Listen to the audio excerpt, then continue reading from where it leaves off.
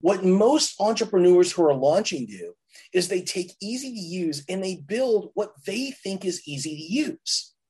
And then they put it out in the marketplace and it doesn't get the result they want. So the second question that you ask is, what has to happen? How do you know that it's easy to use? And what happens is the buyer gives you what I call their buyer blueprint.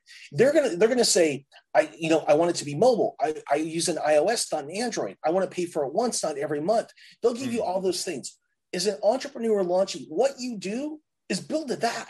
Just build that and push that out, and it will give you a much higher chance of being successful at the get-go.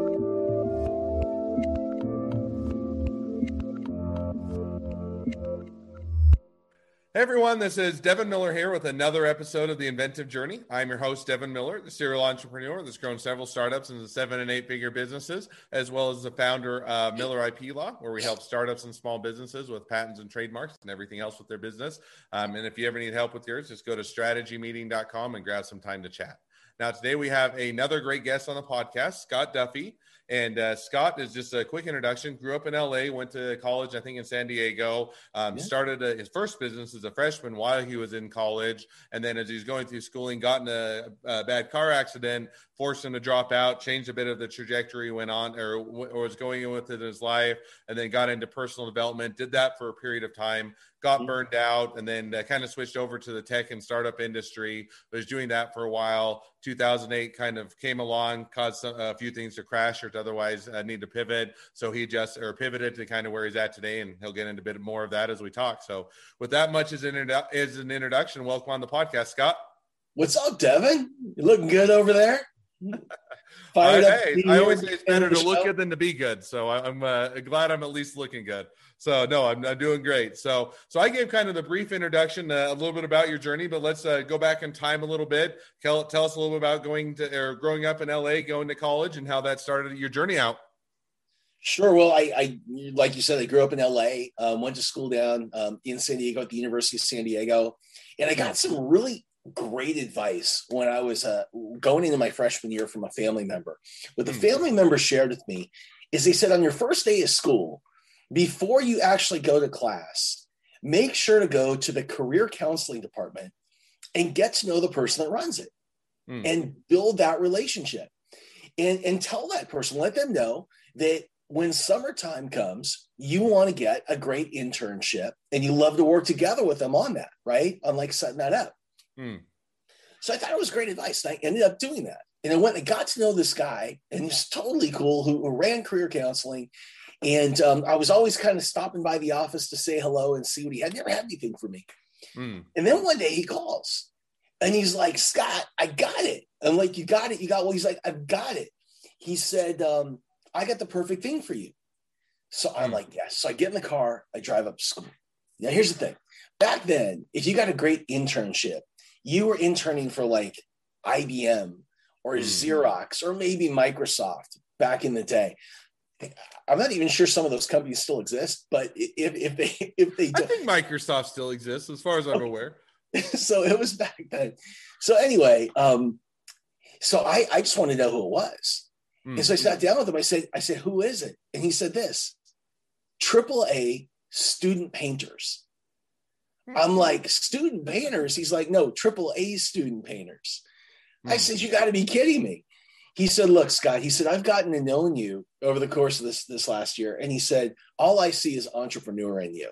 And he said, so what I want to do is, he said, I want to find you a path to learn how to actually write a business plan and start and build a team and run your own P&L. And these guys are going to teach you how to do it. It's kind of like a franchise. So that's how I started. I started as a high school student painting business. I had like 14, 15 people that were primarily college students that were working for me painting houses.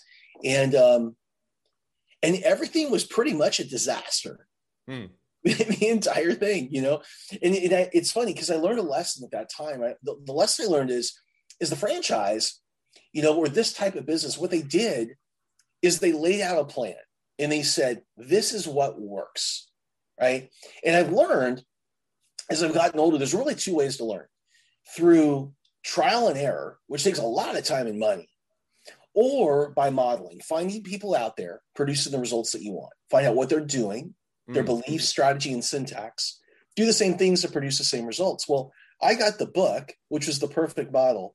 And like a lot of people, I decided to do everything else and just make it up on my own.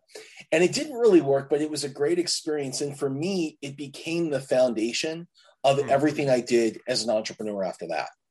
Now, one question. So first of all, I think that's cool that you win. You basically bugged the guidance counselor saying, "Hey, I'm going to keep you a friend of mine so that I get the good position or the good opportunity," which I think is, it was great advice. And definitely usually what happens is you get into like, oh, it's February, March. Oh, I guess I better start thinking about an internship. And by that time they're either already all filled or you're scrambling or you're getting something less. So I think that was a great piece of advice. So you're doing that, you do the internship, you get some good experience. And then I think that where did the car accident play into that, in the sense that sounds like it kind of adjusted or created a different trajectory than what you were planning on? Yeah. So, I really love college. I love the whole thing. I love the experience. I played sports. I was just really, really active. And there was a tradition when I was at school in San Diego where after the fall and the spring midterm exams, everyone would kind of like pile in their cars, and we'd head 9 hours south over the border to San Felipe, Mexico, and just have a great San Felipe, Mexico time. Right. And in my junior year, my third year of college, I finished exams early and decided to go down early with a group of people to help set up. And for anybody that's been down to Baja, Mexico, maybe you can kind of picture this, or even if you haven't. Basically, what would happen back then is we would cross the border and you'd go down these roads that were federal highways.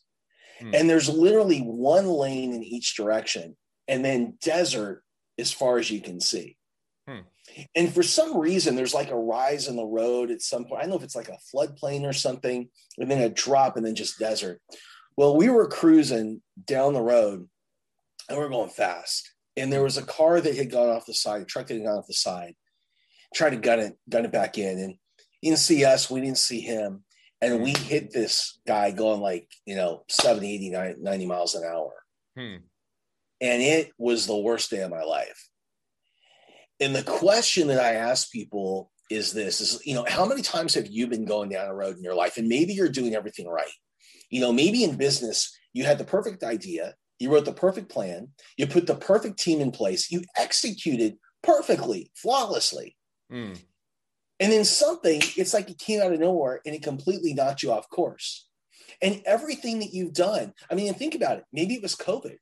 Maybe it's an illness. Maybe you had to move. Like everything you did up to that point, you had to throw out and you had to start over. Every call, every email, every plan. Well, that's what happened to me. I ended up with 2 brain hemorrhages. I had to drop out of school, and it took me a while to get better. And I couldn't do anything when I was getting ready to get better. I couldn't read. I couldn't watch. Everything made me sick.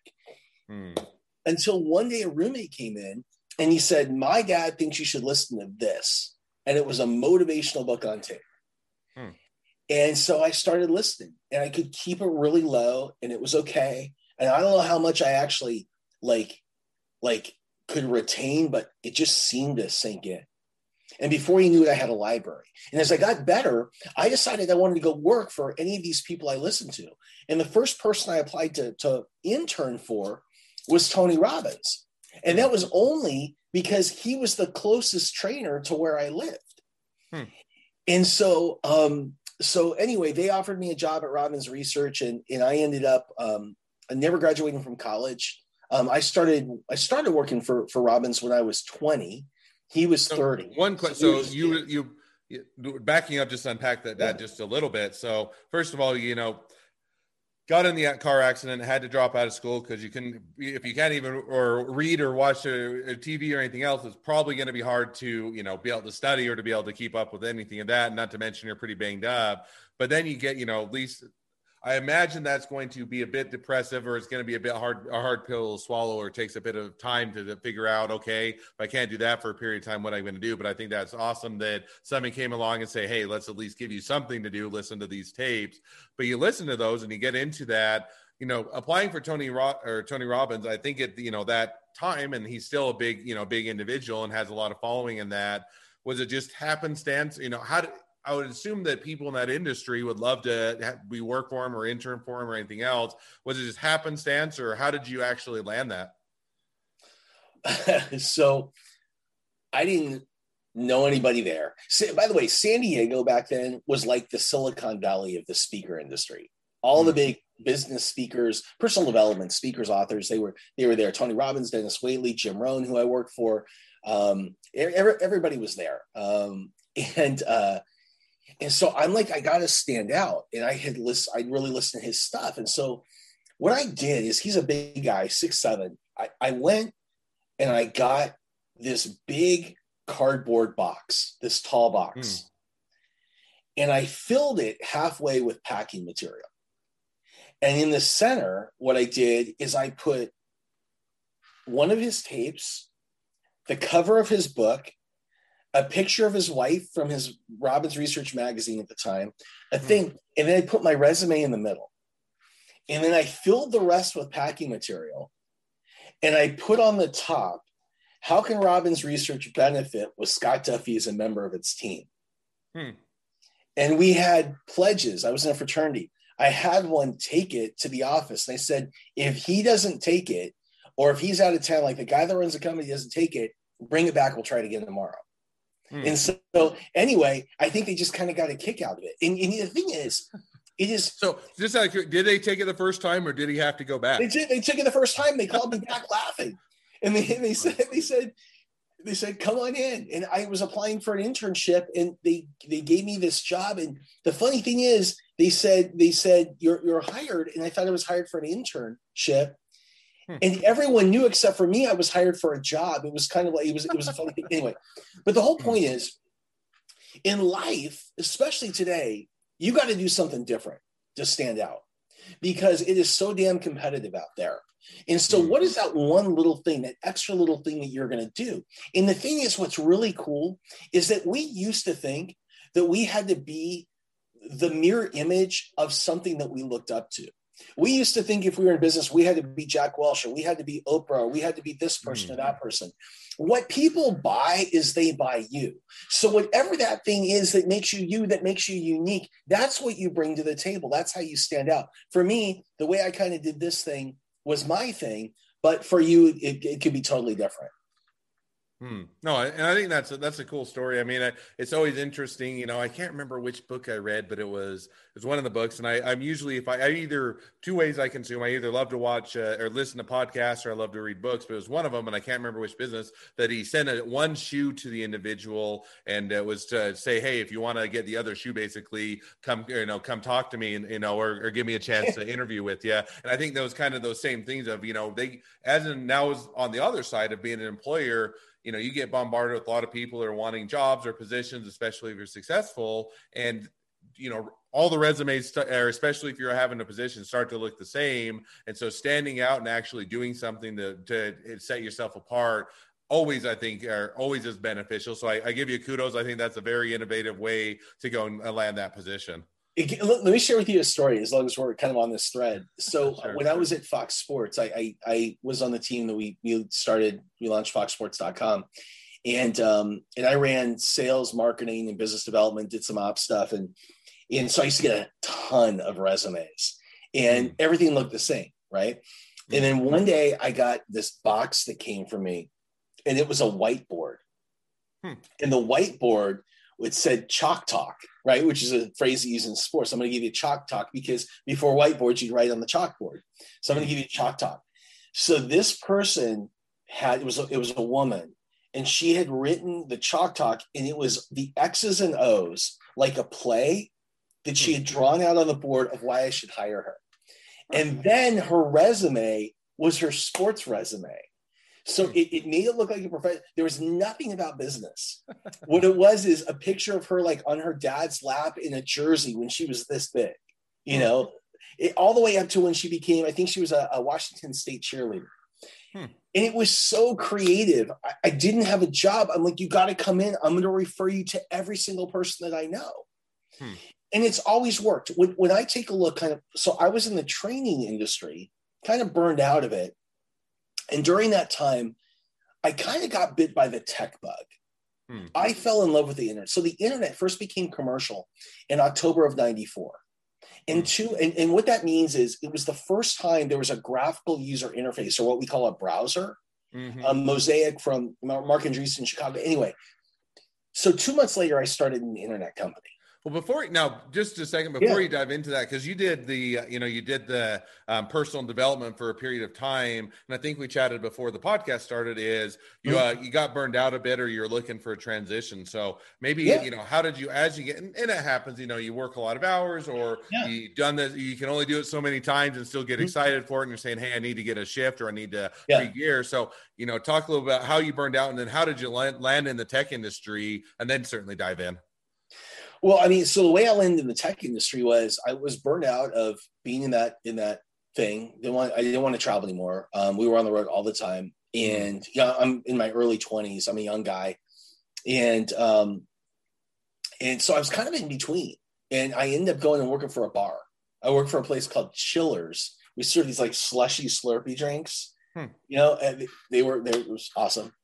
And I couldn't figure out what I wanted to do, and it was one of those times in our lives, and I think that all of us go through this at some point, where we're searching and we're looking and we're like a little lost, but we know that if we just got a shot somewhere, that we just go in and we do a great job. And I couldn't find it. I couldn't find my thing.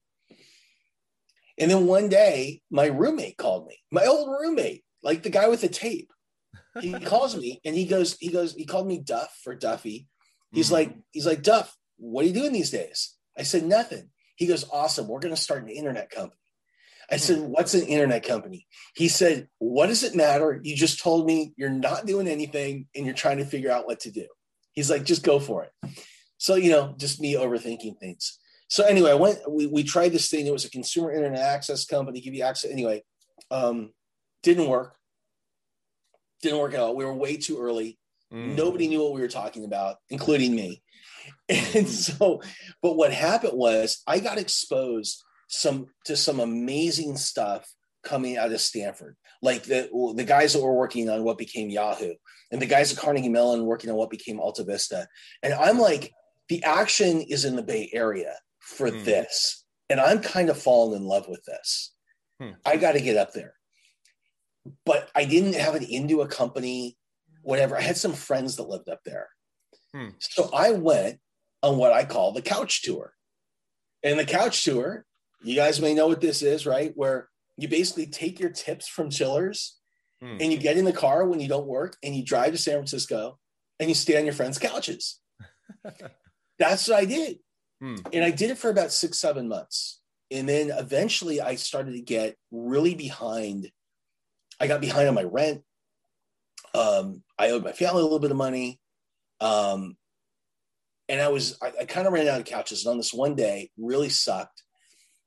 I was up there and I couldn't get a hold of anybody to stay at their house. They were probably avoiding me like the plague at that time. Right? Like, we're tired of this guy sleeping on the couch. We'll just pretend we didn't get his call. Exactly. Send a voicemail or whatever you did back then.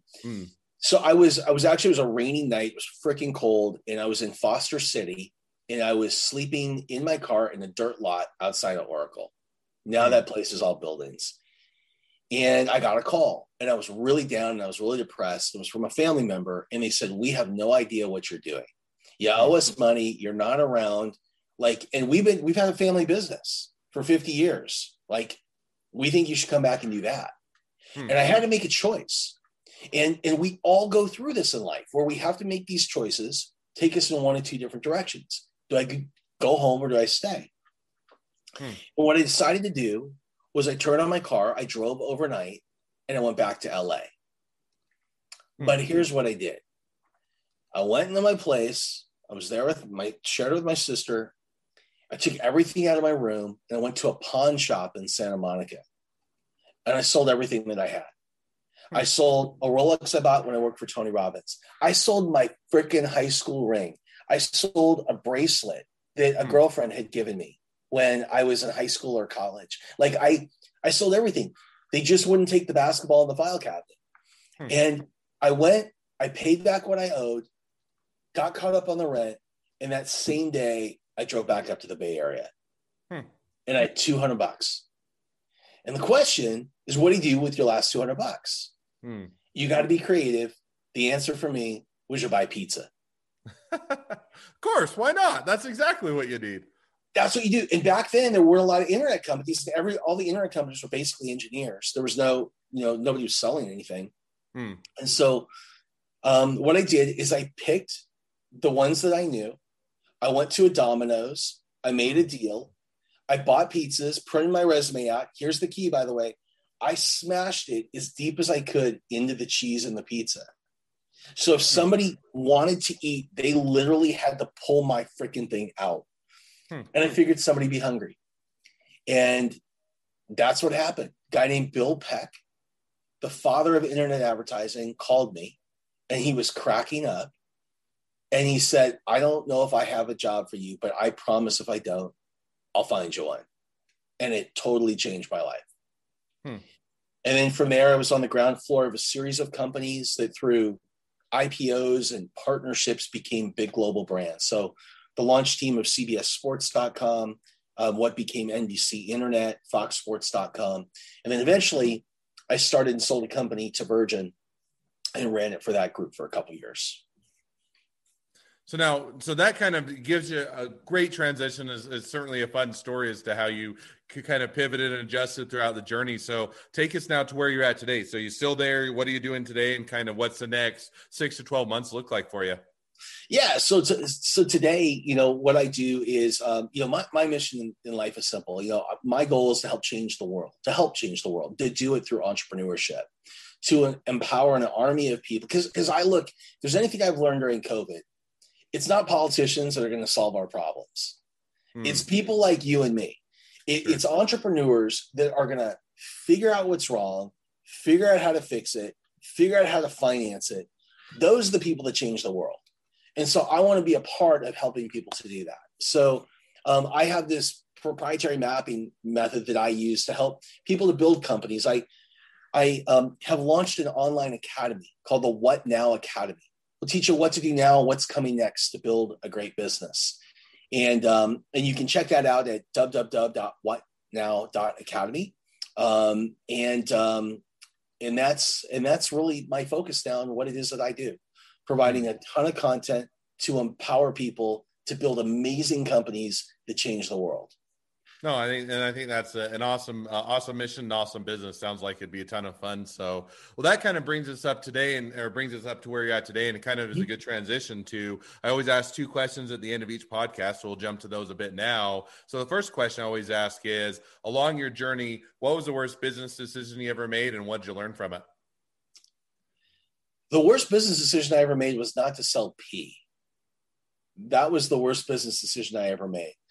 And to kind of help create a framework for that, all right. In 2008, when the market crashed, I was having the time of my life. I made tons of money. I was working alongside my hero entrepreneur, Richard Branson.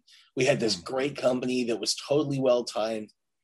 And then it was just like the rug got pulled out. Like probably a lot of people feel with COVID, or just like that, the whole world changed. And for me, what that meant is, when the market crashed, so did our industry and our business. I went from feeling like I had everything to losing everything, going over $400,000 in debt. We had our first child, got pregnant with the second. I lost the business. I mean, it was a disaster. And for about a year, I probably did what I think every good entrepreneur would do, which is like curl up in the fetal position in my room and just try and get through. And one day I got a call from a guy about a year, 2 years in, and he said, Scott, I hear you're looking to run a company. And I said, I am. He said, you're hired. And I'm like, what do you want me to do? That's amazing. And he said, come and meet me for lunch and I'll tell you. And I got there And I sat down and said, what is it? He said, you know what? You're not going to run the company anymore. You're going to be a salesman for me. I said, great. What am I going to sell? And he said, pee. And I said, what? He said, you're going to sell pee. I said, what the hell does that mean? He said, I just bought a research lab and we specialize in processing urine. He's like, you go to the doctor's office, you pee in a cup, they send it to me. We spin it, send back a report, tell the patient. He said, what I'm going to have you do is call in all the doctor's offices in Southern California and win their pee business. In a year, his vision for me was I was going to be the king of pee. And I was so mad and I was so insulted. My ego was so in the way. I didn't take that job. And the thing is, when life knocks us down, what I've learned is the most important thing isn't necessarily to focus on finding the next huge win today. The first thing we need to do is create some financial stability underneath us that can create that stability, kind of like the legs that hold up the tabletop, and figure out, how do we do these things? How do we pay for our basic bills? How do we create some sense of security? Because when we start to do that, we change our energy, which puts us in a different position to go out and find the big thing. And so instead of saying yes, I said no and got deeper and deeper and deeper until I turned things around. So the biggest mistake I ever made was not selling pee. Hey, that's a good story. I'm like, not selling pee. I'm like, I don't know how you sell pee, but that is a good mistake to make and certainly a unique one. So now we'll jump to the second question I have, which is, if you're talking to somebody that's just getting into a startup or a small business, what would be the one piece of advice you'd give them? The one piece of advice I give them is I think the biggest mistake that entrepreneurs make is that they focus on like building, and then pushing something out to the marketplace. I was talking to Gary Vee about this. And I said, what's the biggest mistake people make? He said, they don't respect the market. It's all tied together. You see, the two most important questions you have to ask when you're launching are, number one, what's most important to you, the customer, about blank? Don't build yet. What's most important to you about blank? Say the person says, I want to build a great fitness thing that you can use at home. Okay. That's what they're building a great fitness thing. And they ask you, what's most important to you about a great fitness thing? Well, here's what happens. I say that it's easy to use. Now, here's the problem. Easy to use means a million different things to a million different people. What most entrepreneurs who are launching do is they take easy to use and they build what they think is easy to use. And then they put it out in the marketplace and it doesn't get the result they want. So the second question that you ask is, what has to happen? How do you know that it's easy to use? And what happens is the buyer gives you what I call their buyer blueprint. They're gonna say, I want it to be mobile. I use an iOS, not an Android. I want to pay for it once, not every month. They'll give you all those things. As an entrepreneur launching, what you do is build that. Just build that and push that out, and it will give you a much higher chance of being successful at the get-go. No, I think that is absolutely a great advice, and I think that something definitely people should take to heart.